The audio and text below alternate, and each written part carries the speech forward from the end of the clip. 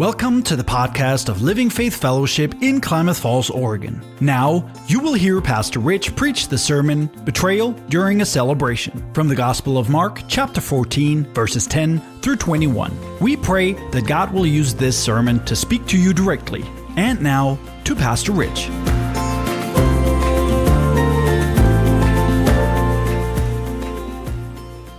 Et tu, Brute is a famous English literature, and it comes from Shakespeare, Julius Caesar's play. In one of the most dramatic, violent, and bloody scenes, a group of murderers come to kill Julius Caesar, and then they wash their hands in his blood. Caesar's last words, et tu, Brute, which means, you too, Brutus? You too? You see, just as humans are prone to love and strive and hate, unfortunately, humans are also prone to betray one another. Betrayal, unfortunately, is part of the fallen human nature, and it's been involved throughout human history with many unpleasant things done to one another. Oftentimes, betrayal is dramatic in the way it begins, but the long-lasting consequences of betrayal can go on for generations. So I want you to think about that as you open your Bibles with me this morning to Mark chapter 14 as we continue in that verse-by-verse study. Really quickly, while you're turning there or opening your app there, let's talk about what we learned last week.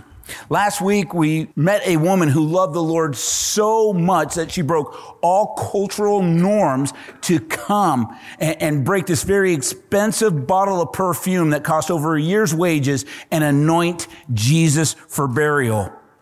We also talked about the Passover, which is a feast offering a lamb and unleavened bread that celebrated the redemption of Israel out of Egypt. It's ironic that Jesus Christ gave his life as the Passover Lamb of God who would take away the sin of the world on the Passover holiday. Then again, we learned about that extravagant gift, and Mary walks in and she breaks open this vial of perfume and she anoints Jesus, and some in the room are so indignant, they're so upset that she would waste so much money, and they're so quick to criticize her. Yet Jesus says, leave her alone. I tell you the truth, she's anointing me for burial, and what she has done will be a lasting memorial unto her.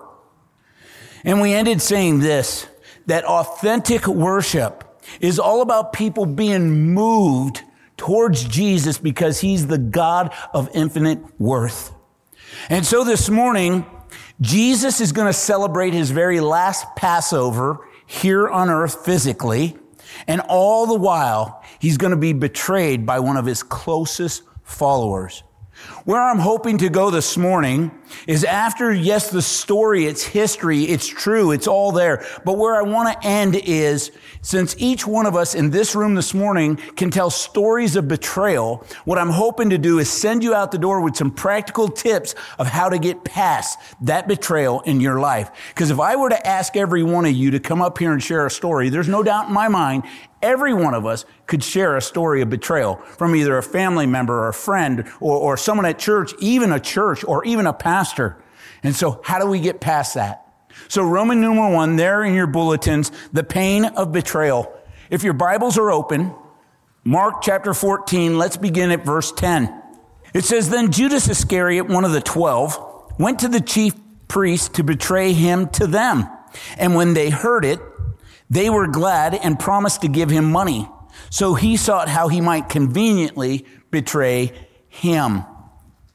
Again, remember, the 12 apostles, the 12 disciples were his closest followers. And even after his death, the other 11 were the leaders in the beginning of the early church. And they helped spread the gospel throughout the world. The 12 apostles learned from Jesus. They were mentored from Jesus, and they even assisted Jesus with his mission here on earth. They were eyewitnesses to all the prophecies fulfilled. They were witnesses to all the miracles that were done. Now, we don't know much about Judas and his background prior to him following Jesus because Scripture does not tell us how they first met. But they're in your notes. Judas followed and stayed with Jesus for 3 years. But he never fully gave his heart to Jesus, and Jesus knew it.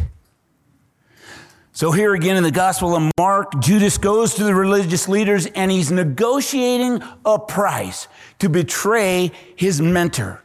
Negotiating a price how to give up Messiah. He knew, he saw the prophecies, he knew the teachings. My mentor, what will you give me if I betray him? You got to remember, Judas had been looking for a high position within the kingdom. We're told over and over again in the Gospels that the apostles would come to Jesus and say, can I have your right hand? Can I have your left hand? And so he's been looking for this high position within the kingdom of God. Yet what he's not understanding is the kingdom of God is so different than the kingdom of men. Jesus had been talking about dying, and now he's teaching them on servant leadership. And I believe the final straw for Judas was this greedy thief. The final straw is Mary coming in, breaking a year's wages and not putting it into the coffer so he could steal it. And he's like, I see this kingdom's going nowhere. I believe that was the final straw. Jesus said he honored her instead of correcting her. Catch this. Judas should serve us as a warning that the desires of our heart can give us a hearing problem. The desires of our heart can cause us to hear something that we want to hear rather than what the Word of God actually says. And Judas was disillusioned. This isn't what I signed up for. I want power. I want position. I don't want to be a servant leader. Last week, remember, we said that the disciples had longed for fame and influence. Yet Mary gained it not by striving for it, but by loving and worshiping Jesus for real. And remember, Jesus now is telling them, I'm about to die. There in your notes. Judas began to believe that following Jesus was leading nowhere. So he began to think that he should get out while he could still gain something for himself. Let me share these scriptures with you. Luke 22:3. Then Satan entered Judas, surnamed Iscariot, who was numbered among the 12. So he went his way and conferred with the chief priests and captains how he might betray him to them. Satan found a way to enter into this narrative through the thinking and the actions of Judas. This should scare you. How could one of Jesus' closest followers actually be used by Satan? Wow. St. Augustine said this, there can only be two basic loves, one of God to the forgetfulness of self, or self to the denial of God. Again, Judas never fully gave his heart to Jesus, and Jesus knew it. To Judas, Jesus was simply a means to the end. What's in it for me? Judas fellowshipped and lived with the other 11. He served Jesus without ever being a true follower. That's scary. In today's church, sometimes we hear stuff just like this. It's presented just like this. You can have your own way. If you just confess it, you can have whatever you want. And that's not the gospel of Christ. There in your notes, Timothy Keller has said, you cannot have Jesus' rescue without accepting his rule. If Jesus is king, you cannot make him a means to your end. Ouch. And notice, the religious leaders were glad when they heard from Judas. They were happy because the religious leaders have been planning for a long time how to kill Jesus, and now they have an inside man. We have an inside man. All right, so number 2, the place to enjoy a meal. Look at verse 12. Now on the first day of unleavened bread, when they killed the Passover lamb, his disciples said to him, where do you want us to go and prepare that you may eat the Passover? And he sent out 2 of his disciples and said to them, go into the city and a man will meet you carrying a pitcher of water. Follow him. Wherever he goes in, say to the master of the house, the teacher says, where's the guest room in which I may eat the Passover with my disciples? Then he will show you a large upper room, furnished and prepared. There, make ready for us. So the disciples went out, came into the city, and found it just as he said to them, and they prepared the Passover. I'm going to step on some toes this morning. I hope you wore steel toes. But God stepped on my toes this week. So I just want to be nice and share it with you. C.S. Lewis said, human history is a terrible story of man trying to find something to make them happy other than God. There in your notes. The reason so many people are disillusioned within marriage or other relationships is because they think another person or thing can fulfill them, but only God can fill that hole in your heart. I've done a lot of marriage counseling over the past 25, 28 years, and the number one thing I find within marriage counseling is one spouse or the other or both think that somehow their spouse is supposed to make them happy. That is not true. Your spouse is not God. And by you pouring that responsibility onto them, they will never meet your expectations. You will try and try and try into frustration. God has put a God-shaped vacuum in your heart, Ecclesiastes tells us, and only God himself can fill that. So when you're looking at a spouse or a friendship or something else to fulfill that in you, it will never happen. You will frustrate your friend or spouse, and you will be frustrated. Luke 22:8 says the two men were actually Peter and John. That's who the two men were that got sent out. Think about this. The other disciples may have been unaware of what Judas's plans were, but Jesus knew. Jesus knew exactly what he had planned. And the day began at sundown, so this is Friday night, and they go into this upper room. They're ready to have Passover. And Jesus tells us this specific guy is to be found by these two men. Think about this. Go and find a specific man, and then he will take you into this house. Does that not show the supernatural ability of Jesus and how he uses natural things? The supernatural foreknowledge of God. Go, you're going to find this man carrying a pitcher. And then go into that house. The need for natural use of a house. There in your notes. So when we willingly offer the Lord our meager offerings, he will add to our offerings to fulfill his plan and purposes. And so Peter and John are told, go look for this man carrying a pitcher. And Wiersbe said this guy wouldn't be hard to find because in their culture, a woman would be carrying the pitcher of water, not a man. So they're going to find it. Realize this. Even as Judas was preparing to betray our Lord, he's in full control. He never stopped being in control. Allow it to be. This must happen. There in your notes, during the feast, Jesus told the disciples how they were to live for him in this world. So I want you to think about this for just a minute. They're sitting down for the last meal they're going to share together. It's the Passover, and they're celebrating this high holy holiday. And in the middle of it, first thing Jesus says, this is how you're to live in this world. Ready? John 13:34. A new commandment I give you, that you love one another. As I have loved you, that you may also love one another. By this, all men will know that you're my disciples, how you love one another. And so he gets done giving them the do better talk on you need to love one another. Here's what it's all about, guys. And then he's going to comfort them. Next there in your notes. During the feast, Jesus comforted them and assured them about the hope for future.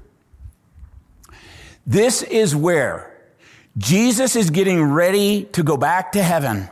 And the disciples are all torn up and wound up not knowing what he's talking about. And that famous John 14 happens right here at that feast. Let not your hearts be troubled. You believe in God, believe also in me. In my Father's house are many mansions. If it were not so, I would have told you. I go to prepare a place for you. And if I go to prepare a place for you, I will come again and receive you to myself, that where I am, you may be also. All wound up, not knowing what to do, full of anxiety. And the first thing he says is, let not your hearts be troubled. You believe in God, believe also in me. And then he says, and by the way, I'm going to prepare a place for you, and I will come back and receive you to myself. Jesus knew the future of these disciples, and he knew they needed comforting. He knew what was about to happen. Judas, in just a short time from now, is going to go commit suicide. 10 of them are all going to die horrific deaths. Think of Peter. As they go to hang Peter on a cross, he said, may it never be that I die like my Savior. I want to be hung upside down and die. Okay. And then John, the one in whom Jesus loved. They boiled him in oil. He's so stubborn he won't die. So they exile him to Patmos instead. Jesus knows that they need encouragement. By the way, Jesus knows we need encouragement. Jesus knows what we need. I want to serve you all the days of my life, but Lord, there are sometimes I'm out of gas. And Jesus would say, look to me, and I'll give you perfect peace. I'll give you everything you need to the end of your days to serve me. These words of John 14, just think about all the martyrs in the early church. And Jesus would say, let not your hearts be troubled. I know you're going to die for your faith. Imagine the millions of saints who had to cling on to those words. Richard Semino said this. Jesus basically says to them, death is troubling. Betrayal is troubling. Suffering is troubling, but heaven is real. There it is. Heaven's real. Every time I do a funeral and I share out of John 14, people at a funeral are faced with eternity. Eternity enters in their mind at that time because they think, what is the afterlife? What does this life have? And Jesus would say, I'm here to comfort you. If you believe in me, I go to prepare a place for you too. Even the best of fallen mankind have discovered that death and betrayal, pain and suffering are all universal. It's universal.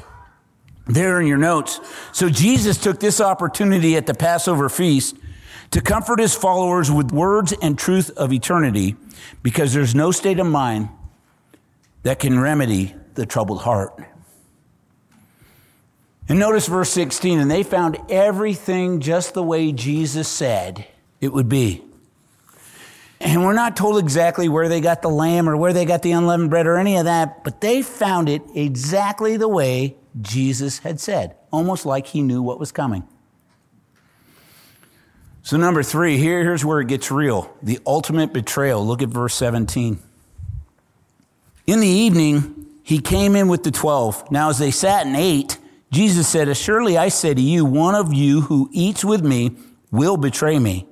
And they began to be sorrowful and said to him one by one, "Is it I?" Another said, "Is it I?"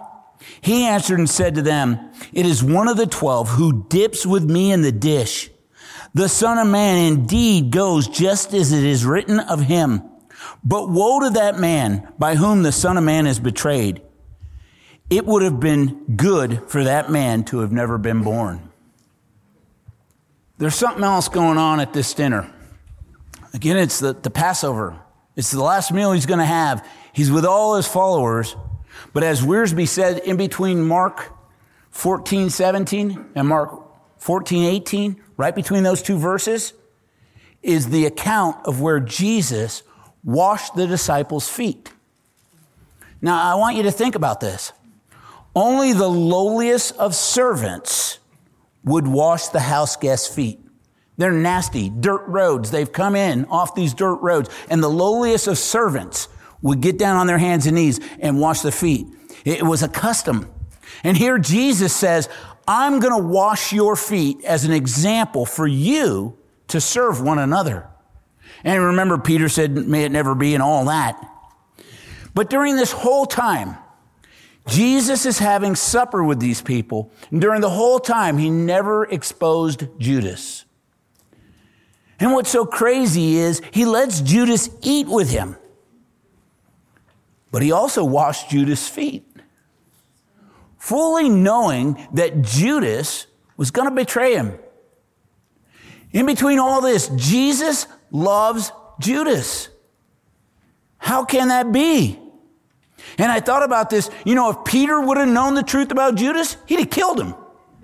Right? Peter would have taken out the sword and just cut his head off. That would have been the end of that. And verse 18 says, and they sat and they ate. Jesus washes the feet of his betrayer and then sits down and shares a meal with this guy. David Guzik said this, at the first Passover, God commanded them to eat the meal standing to be ready to leave Egypt. There in your notes. But since Israel came into the promised land, they believed that they could eat the Passover sitting or reclining because now they're at the rest that God had given them in the promised land. But again, I want you to notice how Jesus loved Judas. From the moment that Jesus chose Judas to follow him until the night of his betrayal, Jesus poured out love and mercy and grace on this betrayer. There in your notes, Jesus poured himself into Judas as a mentor, just as he did the other 11 men. He did everything he could to save Judas. This is crazy. It could have been different for Judas. Jesus did everything to save him, but Judas chose to betray. Jesus would have accepted him all the way to the last minute, but Judas chose to go on with it. And I love how Jesus does this so discreetly. He doesn't call him out in a crowd. He doesn't expose him, any of that.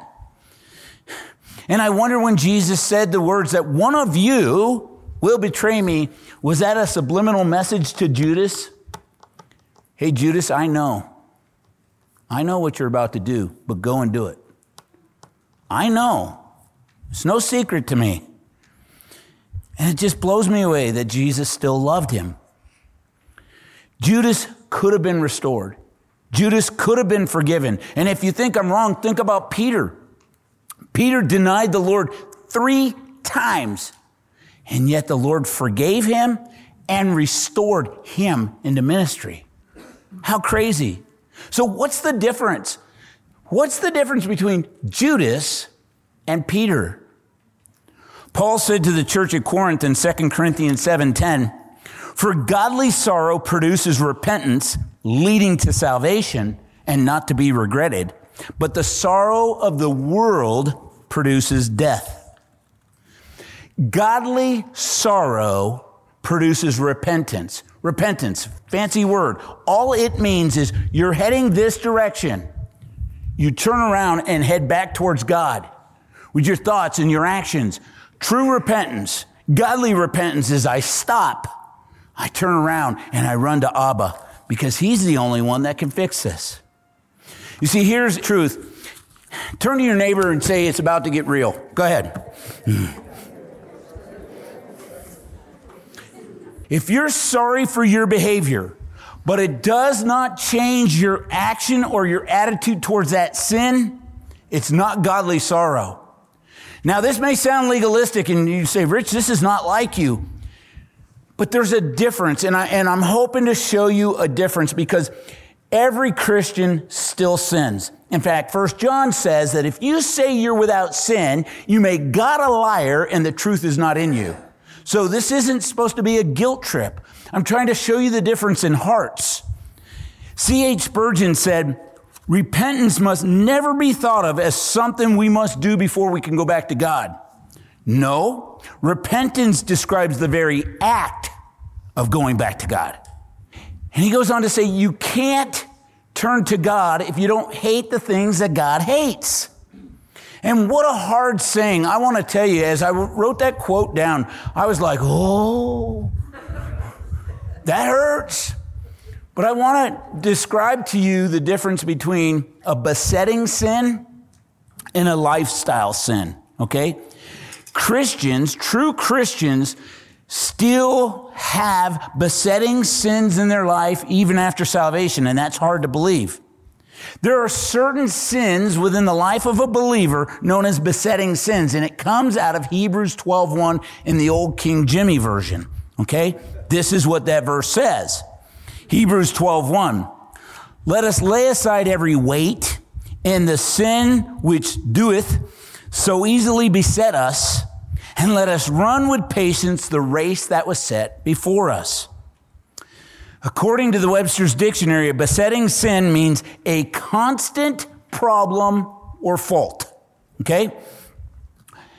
Here's how you know whether it's a besetting sin or a lifestyle sin. A besetting sin is something that a believer continually struggles with, is convicted of, and constantly tries to give it up and surrender to the Lord. All Christians struggle with certain sins, but that's the key.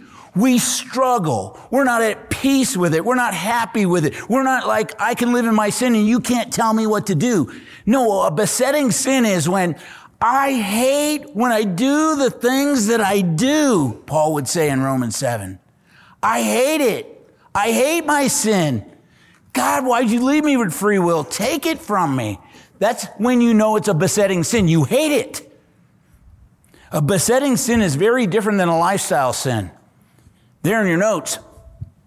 A lifestyle sin is where a person is unrepentant and unwilling to change a habit or a lifestyle. A true Christian who does not repent of their sin is the most miserable person on the planet. Test me on this. If you know or you think that somebody is saved, you go, I know they're saved, but they're not repenting of this sin and they're just living in it like a dog in his own vomit. They're just living in it. Tell me, that person is miserable. A backslidden Christian is the most miserable person on the entire planet. If a person is sinning and they're happy-go-lucky about it, ooh, that's scary. Because a person with worldly sorrow will remain. And they'll wallow in it. And they'll regret their action, but they'll never accept the freedom that Jesus wants to give. Verse 18. Now as they sat and ate, Jesus said, Surely I say to you, one of you who eats with me will betray me. There in your notes, in the Jewish culture, betraying a friend after eating a meal with him was thought of the worst kind of disloyalty. But even still, Jesus loved Judas. Remember, this narrative follows the countercultural love of Mary, that worship of Mary. And the next scene is Judas betraying a friend. Here's what I thought as I was reading that. Is it not easy to assume that Jesus loved Mary and hated Judas? Isn't that easy to assume? But that's not what Scripture teaches. Scripture teaches that Jesus loved Judas. Knowing what he was going to do, knowing everything he was going to do, he still loved and served this guy. Could you do that? Again, John 13:35. By this, all will know that you're my disciples, by your love for one another. You know, a lot of Christians major on the minor things. Do we not? Test me on this. We are our worst enemies. We shoot our own wounded in Christianity. We like to major on the minors, right? I know more doctrine and doctrine says, and don't get me wrong, I am a doctrine buff, right? I want to know. But when you start majoring on the minors, and yet God said, none of that is as important as love. But wait a minute, that sounds like sloppy grace to me. Well, let's see what the Apostle Paul said. To the church at Colossae in Colossians 3:12, this is what Paul said. Therefore, as the elect of God, holy and beloved, put on tender mercies, kindness, humility, meekness, long-suffering, bearing with one another and forgiving one another. If anyone, and I think that includes you, has a complaint against another, even as Christ has forgiven you, catch this, so you must also do. But above all these things, put on love, which is the bond of perfection. Above everything else in your walk, put on love, which is the glue that holds us together. Above everything else you've learned, everything else you know, put on love. It's the glue that holds Christ's body together. Above anything else in your walk, love's the most important. And I think Paul in 1 Corinthians 13 said something like, you're just a clanging cymbal or a noisy gong if you have not love. Paul also said in 2 Corinthians 5:14, for the love of Christ compels me. It's a response to what he's done for me. You see, we serve and love the Lord and others because he loved us first. It's the only way you can do it. We love him because he first loved us, 1 John says. The only reason I can love God or anybody else is because the love of God has come into me and then it flows out of me to others. If you want to love anybody, step 1, receive his unconditional love. Step 2, let it flow out of you. Give it away. So, practical application. Again, as a way of practical application, I want to teach us some steps on how to move on from betrayal. Because again, I think betrayal is universal. And so we can experience betrayal from relationships or friends or family. And those feelings, you could just feel so overwhelmed by how could that person betray me? And those emotions sometimes are so hard to deal with. And if we don't deal with them, they're so detrimental to us. So here's your list. Number 1, seek godly counsel. Christian, hear me. This is not an excuse to go gossip about the person who betrayed you. 2 sins are not better than 1. This is going to a trusted confidant that has nothing to do with the situation and not bashing the person who betrayed you, but just telling them what happened without gossiping. And that's tough, right? Because you want to tell him what a dirtbag he is. Do not. Proverbs 19:20, listen to counsel and receive instructions that you may be wise in your latter days. There are many plans in a man's heart. Nevertheless, the Lord's counsel, that will stand. Talking about your situation with someone who can be trusted and someone that's not biased will always help your heart. All right, number 2, and this is one we often pass over. Take care of your physical health. Proper eating and sleeping and exercise and relaxation and your overall physical health affects your overall mental health. You can't help it. This is the way the body's made. And it can help you move on from those feelings of betrayal. You see, if things in your physical health are out of whack, things in your mental health are sure to follow. Number 3, acknowledge the pain in order to deal with the issue. If you're like me, raised in this culture of grown men don't cry sort of thing and bury it under the carpet, we don't ever need to talk about that again. Just put it behind you. It's very unhealthy. Just let me tell you, when all of a sudden that dam bursts, when you store up emotions to the point where you are a keg of dynamite, pretty soon you can't hold on anymore. And all of a sudden, whatever the trigger is might be so minor, and all of a sudden, and you have this emotional explosion because you didn't handle it right. Acknowledging the pain is healthy. Acknowledging the emotion is healthy. Do it in a healthy way and move on. That's when you can have true closure and truly hand it over to God. Number 4, forgive yourself. Here's what you do. You ask, during that betrayal, what part of any did I have? Did I have a part in this? And if you did, it's really simple.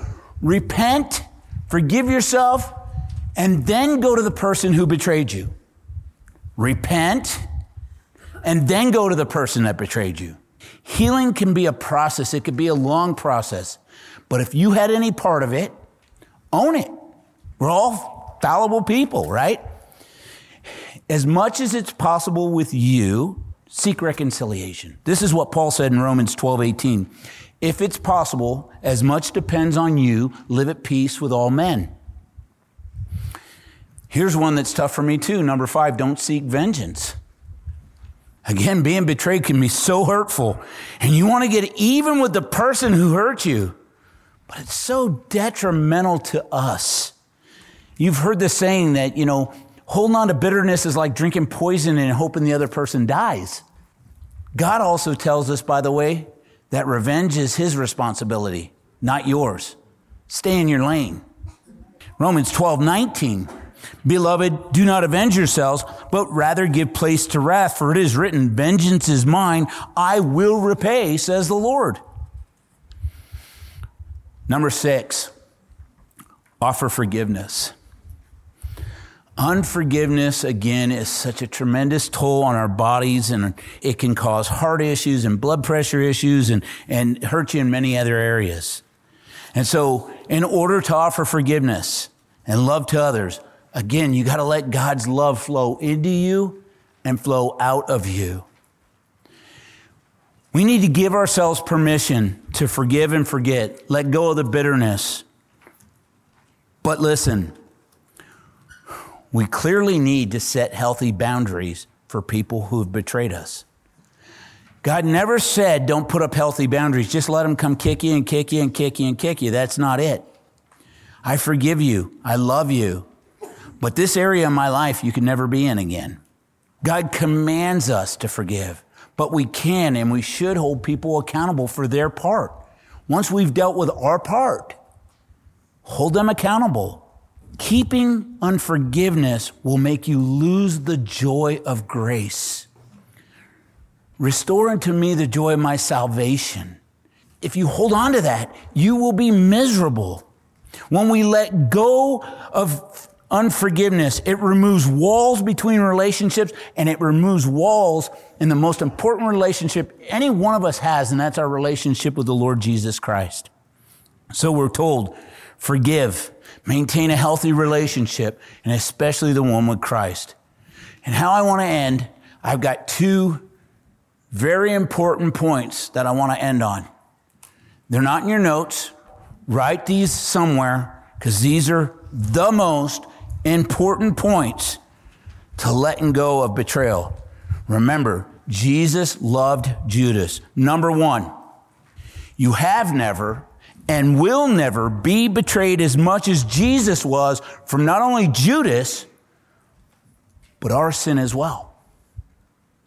It took the cross at Calvary. It took the beatings, the whipping with the cat of 9 tails 39 times. It took all that for Jesus to pay for my sin. Judas betrayed him, but so did I. So you will never and have never been betrayed as much as Jesus was betrayed. And so number 2, if you have been betrayed, and I think that's universal, the cost that you owe Jesus Christ is in the trillions. The parable tells us that the unjust servant was owed $10,000, and he went to collect that $10,000 while he owed the king trillions. We owe trillions to the Lord Jesus Christ. We do. And so here's what you do. Here's a practical to go home with. They did me wrong. There's no doubt about it. They betrayed me. They were rotten. They were terrible, all those things. I am taking that and I'm laying it at the feet of Jesus Christ as an offering because I owe him so much. I'm willing to give it over. You know what I found out? Maybe you're a little like me. I'm kind of a control freak at certain things. But what we tend to do, especially if we're a victim, is we take that pain and that unforgiveness and that betrayal, and it's the only thing we can control. And so we hold on to it like this. You can have everything, Lord, but you can't have this because I can control this. I can hold on to this and you can't have it. And so we never let it go, thinking somehow we're hurting that person. And what we're really doing is building a wall between us and the Lord.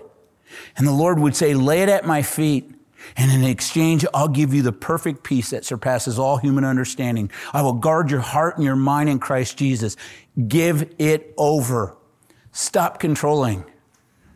Don't control it. You got to let it go. And I'm not trying to downplay any abuse or anything else that's happened in your life. Been there, done that, got it. I understand it. Forgive the person. Put up boundaries. Let go of this bitterness.